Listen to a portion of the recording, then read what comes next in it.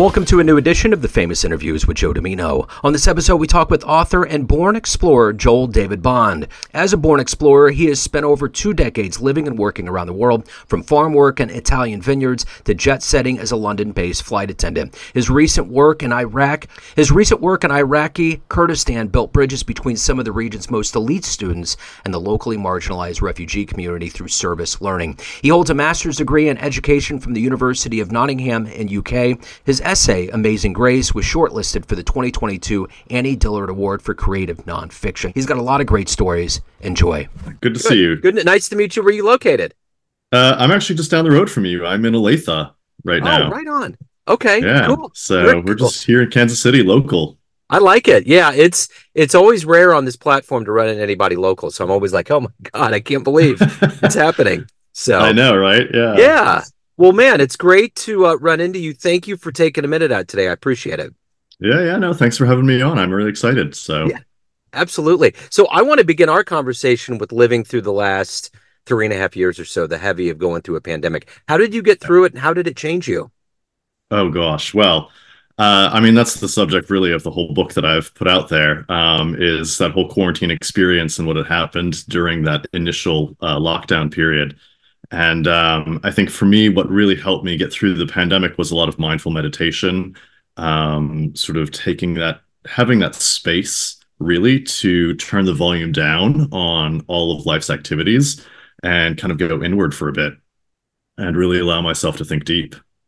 Yeah, and the interesting thing is you've been all over the world, and I'm curious, if you were to be put in front of a bunch of grade schoolers, it's third graders, let's say, it's career day, and they want to know what you do for a living, how would you answer them?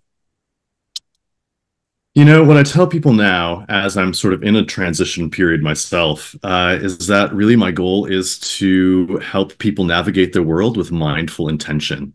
So whether that's through educational systems, which is what I've most recently been working with, or just helping people physically navigate the world through travel, or through motivation and inspiration, sort of my main goal really is to just help people navigate their world with some focus and purpose.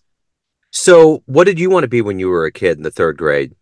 Oh, I wanted to be an explorer, Indiana Jones. Well, you've actually done that. So I'm curious, are you originally from the Kansas City area? I am, yeah, born and raised from here, but I've spent the last 20 years living abroad now, and have only recently been relocated back here to the States due to conflict overseas. So what were the seeds that were put into you? What was your childhood like? What made you want to explore and go out? I mean, there's all these vignettes of working in vineyards in Italy and being a flight attendant in London. How did all of these curiosities become who you are today? Well, I ascribe that to 2 different influences, really. The first is my mother. My mother, basically, when she was growing up, she tells the story when she was a kid in Chicago growing up that her neighbor's mother all the time would be like, Linda, why do you just have to go somewhere? Always doing something, hopping on your bike and going down to watch the highway being built, or going down to the corner drugstore to pick up a soda or whatever. She's always going someplace. And I think it's sort of genetic, really, just this desire to go someplace new. The second influence I really ascribe that to is actually when I was in primary school, we had a presenter who would come every year and give talks on geography, different destinations that he'd been to every year. The guy's name was Randy Nadler, and he just sparked a curiosity for global travel and exploration. And so ever since my grade school days, I wanted to go and see the places that he had seen, and I wanted to always just explore and discover something new like my mother was always doing. So 2 big influences for me. So what was the first big trip you took that maybe gave you butterflies, but made you feel comfortable with, hey, this is what I want to do? So first time I ever really went abroad would have been my junior year of high school, and I did a 3-week exchange program to France. And I remember finding that experience to be both incredibly challenging, but also exhilarating. I remember flying across, the Atlantic Ocean. We, ended up living with host families for 3 weeks and sort of experiencing French culture and life and food. And it was all so different. And my French at the time was very limited. And so it was kind of, frustrating to have to navigate all of this, but I just loved the challenge of it. I loved the opportunity to learn something new, explore something new, to sort of push myself outside the comfort zone and to really grow as a result of it. And I think I was hooked ever since then. I had to go overseas again. So, of all the places you've been to, what was the most surprisingly magical place that you were at that you didn't expect it was going to be like that? Oh, Iraq. 100%. Yeah. When I first moved over there in 2016, I went, sort of given a contract thinking I might leave after 2 weeks. I'm like, hey, ISIS was still active at the time. And I flew in and I remember changing planes. I was flying from London through Istanbul to Iraq. And I remember the first leg of the flight, two cosmopolitan international cities, London and Istanbul. Flights were fully international. You had people from everywhere, Nigeria and Japan and Brazil, all on these flights. And the second flight, I changed planes and went from Istanbul to Iraq, and it was I was in the Kurdish region. It was all Kurdish, and I was the only Westerner on this plane. And I thought, what have I got myself into? But I ended up staying. I was there for 7 years and found it was just incredibly magical to be in the cradle of civilization, to be surrounded by Mesopotamian culture, the birthplace of writing and language and culture, and have all these historical places and those biblical stories that you grew up with, or all these sorts of things that are just around you that you could just explore. And it was amazing. It just absolutely blew my mind. So, what explorer that we learned about in grade school fascinated you the most? Who did you admire the most? Ooh, I don't know that I have a really steady answer to that question. I mean, I just remember growing up being fascinated by, the Spanish conquistadors who would come and explore, North America. And I remember Magellan sailing around the world. I think, maybe Magellan, that one kind of sticks in my head, is like, just he went everywhere, went around, circumnavigated the globe, and it was just this sort of amazing accomplishment for his day. Yeah, Yeah. anybody who's been where they didn't think they could go Yeah. will draw You my know, the attention. I think about this too. I spent a lot of time in my 20s traveling. I went to Italy Mhm. and went to Europe and really studied or went around the United States. But I always found that Kansas City was a good springboard. It's right in the middle of the country. It's easy to get out of. What is Yeah. the allure for Kansas City for you staying here? At this season of my life, it really is family. Yeah. I have older parents that are in the region, a younger brother with nieces and nephews. It kind of brings me just back to my roots. And honestly, I think that's been kind of at this season of my life, one of my main principles to pursue is to just stay in touch with my roots, with my origins, because once you spend a lifetime traveling, you find out that sort of home is everywhere and nowhere. Because you've always kind of moved from place to place and set down roots in different places and made homes. And I have always said that home is where you are known, but there is something about coming back to that first root, that first base where you were born and raised, that I think is just the season of my life where I need to be here for this particular time. The one thing that travel's done for my brain living in Kansas City is that I always feel like there's little things that happen here that feel like other cities. For instance, that Mm. revolving sushi thing down on the plaza now at Oh, Kura. yeah. I Yeah. don't feel like I'm in Kansas City. I feel like I'm in like maybe Hong Kong, maybe LA, little Hmm. bit maybe Greenwich Village. It just doesn't feel Hmm. like there's something about getting in there. And I think that's the thing that's cool about Kansas City going to other places. This Hmm. town's really been built up. I mean, we're going to get the World Cup. I mean, I know, right? That's incredible. I what mean, I think that? Kansas City is way more cosmopolitan than people originally thought it was years ago. I mean, it's Yeah, totally had a boom season. So, yeah. I mean, even I went down to the NFL draft and I was just going to do that experience thing. But mhm, my wife and I went down and we got kind of shuttled into the front of the stage and got to see the last pick. mhm. And I just could not believe what I was watching. I mean, there was media everywhere. They totally redid the whole thing. There's bands on stage. Everybody's happy. And I'm like, walking up to it felt like I was in Chicago. There's vendors everywhere. I'm like, when did Kansas City become this? So it's kind of fun to see the transformation and the maturity into what we used to be as the Paris of the Plains. Yeah. You Yeah. know? No, I think Paris is the plan. That's a great. Actually never heard that phrase before for Kansas City, but I find that's pretty accurate. Yeah. Yeah. A lot Well, of art and culture here. Absolutely. I think it's surprising. I have a jazz radio show, and that's kind of where that term came from. And it is I did hear a stat when the pandemic began because of Pendergast and us having booze for that time period.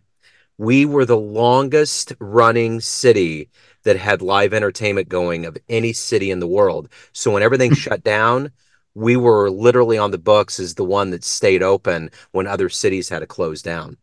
Oh wow. Isn't Yeah, I that didn't know cool? that. So Yeah. it's one of those fascinating things. Um, so I'm curious, with you having such a level of adventure in you, Mhm. who's been a hero for you in your life? Oh man, a hero for me. That's a question that a lot of people ask, and I've never really had anybody that I sort of say, this is the person that I really look up to and admire and I want to emulate. Yeah. I think I've always kind of wanted to just forge my own path and be my own person. And, the hero is, inside of me and my own journey and what I'm sort of uncovering and discovering as I go through life. Definitely a lot of people influence that, multifaceted aspects of my personality of people who I think, I want to take this from them and learn this from this person and, be of service to this person over here. But in terms of one particular hero, I don't know. It's all in here somewhere, I think. Yeah. Well, how about this? If you can meet anybody alive on the planet right now and spend some time with them, someone that you find fascinating, who would that be? Alive on the planet right now. Uh, you know, Again, one thing that I've always sort of thought about this question is I would love to meet, I honestly can't remember the guy's name. He was one of the nightly news broadcasters when I was growing up in the, late 80s, early 90s. Yeah. And I remember just like he was there at Tiananmen Square and the fall of the Berlin Wall and like all these historical monumental events and was reporting live, from all these places. And I think that someone like that would be super fascinating to just sit down and have dinner with and be like, wow, you've seen these big momentous moments of our current history. Tell us what it was like to be there, to report live from the scenes. Someone like that I think would really fascinate me. Yeah, my day job is as a IT technician for a school district, and our Mhm. PR person that was here for a while was a reporter. And I said, "What was the one story that you covered that was just mind blowing?" And he flew to Columbine after it happened. Oh, wow. Yeah. And the weird thing was that in the school that I was at when this happened, I don't we were covering some event that had nothing to do with any heart pounding tragedy. It was just some event. Mhm. There was a counselor in that school that was actually a student at Columbine, which was wild, you know. Yeah. So, but when you said that, I was thinking about Ted Koppel. I saw the Elvis movie, Yes. and Ted's awesome. So I watched the Elvis movie, and I just kind of got into a rabbit hole, and I watched an interview with the Colonel, and Ted Koppel did it, and he was Mhm. so democratic about the way that he was kind of painting him into a corner about, hey. Do you think maybe you impeded Elvis's evolution and Hmm. just things like that? Just the way Ted would do things. I've Yeah. always admired him. I've always Yeah. admired Tom Brokaw and all that. But yeah, they definitely have a front seat to history for sure. Yeah. Those people, I think, I mean, they'd be great dinner guests. Yeah, Like that's just, yeah. So let me ask you this. If you could get into a time machine and go back and be a reporter and cover and be in front of one event in human history, where would you go? What would you love to have been in front of? Oh man, what would I love to be in front of? I think the sort of archaeologist Indiana Jones, sort of the little kid in me would want to go way back and like, let's go see, the invention of writing. Let's go back to, ancient Sumeria and like the Tower of Babel and ziggurat building. And, like a part of me, that's obviously like long before news reporting kind of thing, but Yeah, just, ancient deep history I think really intrigues me on that front, and just we know so little other than sort of the remnants that have remained, that are here now. yeah, It's so hard to piece together that history, and so I'd love to go way back in deep time and see what was like. yeah. So what is the motivation for you every day? I mean, you wrote a book, you Mhm. travel, you explore. What is that motivation every day for you to get up and to explore the world and to evolve as a person? I think I really just see in the world there's a lot of opportunity for people to learn and to grow and to help one another and to be of service. One area of passion for me right now is really the global refugee crisis and migration. As part of my experience during the pandemic, being quarantined in Greece for 5 months, sort of accidentally, here I am, a man from the West who is trying to get back to my home in Iraq and the Middle East, and I had accidentally been caught in Greece there for 5 months. And at the same time, I met all of these refugees from the Middle East that were caught in Greece trying to get to the West. And so our paths intersected. I ended up volunteering to teach English in the refugee camp there. And I think that whole experience really opened my eyes to, the global refugee crisis. 1% of the world's population is displaced due to conflict right now, Wow. which is a significant amount of people. And if you compare that with, the 1% wealthiest in the world that, hold the billions of dollars, if there's a way that you could make those two intersect in some way, shape, or form, there'd be loads of solutions to, global issues that we could, address. And so I think for me, it's right now, one of my big motivations is to see what I can do to be of service to the world, to get a message out there, to broaden people's perspectives and horizons and understand some of these deeper issues that are going on.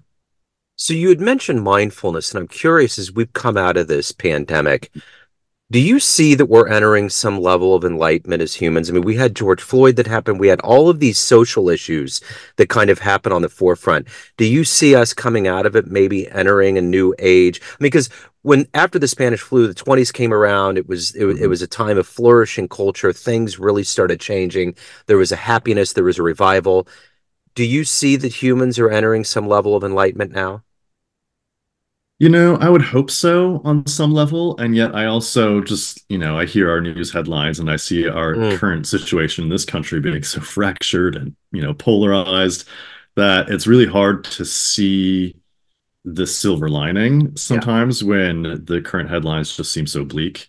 Um, so I don't know that I really know where we're going as a society, other than that I know that as individuals, we can make a difference. And that if we can make it our mission to contribute whatever we can in some way, shape, or form, that we will make a difference and move this world forward. So I think part of my mission really to wake up in the morning is to help other people see that. Like you can make a difference, even a little one. Just go out and do it.